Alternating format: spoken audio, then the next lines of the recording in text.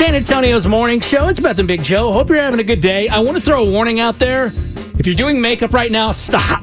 This is not going to make you cry. It is a feel-good story Happy about tears. a lady from Texas and a dog. It's a happy tear. Listen, I'm just throwing it out there so anybody cries.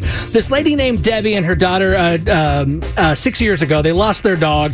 They let them out in the backyard. It was fenced in. 2 out of the 3 dogs came back to the door, but their little dog, King, he's a Chihuahua mix, was gone. There was no barking. There's no hole under the fence, just gone. Can you imagine that? He ran away or someone stole him.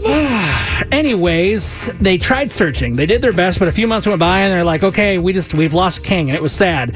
Well, 6 years later, on Debbie's birthday, October 25th of this year, What? she got a voicemail. No, she didn't. Yes, she did. From the Humane Society in Fort Lauderdale, Florida. They're like, hey, we've got your dog King, and he's alive. They chipped him and it worked? Yes. But what are the odds on your birthday you get a call about your missing dog? So they freaked out. Her and her daughter hopped in their car. They drove about 24 hours from San Antonio to the spot in Florida. Oh, gee. It was so cool. The news cameras were there. They were all celebrating. The dog was a little scared at first, but then recognized him and ran up and like, You left me. It's like, no, King, you left us. oh, poor King. So they proceeded to head back, another 24-hour trip. But along the way, little something called Hurricane Zeta was there. Uh-oh. So they had to stop at a Buc-ee's, which is not a bad place to be stuck at. I would stop there. They got stuck there for like 4 or 5 hours and eventually 4 continued. or 5 hours at a Buc-ee's? Yeah, God dang. Well, you got everything in either. You got food, you got water, you got clothing.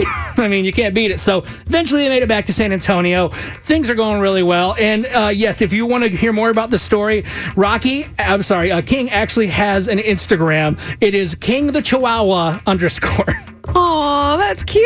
I'm glad they were reunited. So if your dogs ran away and you've given up hope, this is a sign of hope. Maybe your dog could be found too. Hey, my mom always says, all good things come to those who wait. They just never tell you how long you have to wait. Well, that is a great story. Hopefully that'll make you feel a little bit better. And if your makeup did smear this morning, I apologize. It's okay. It's happy tears.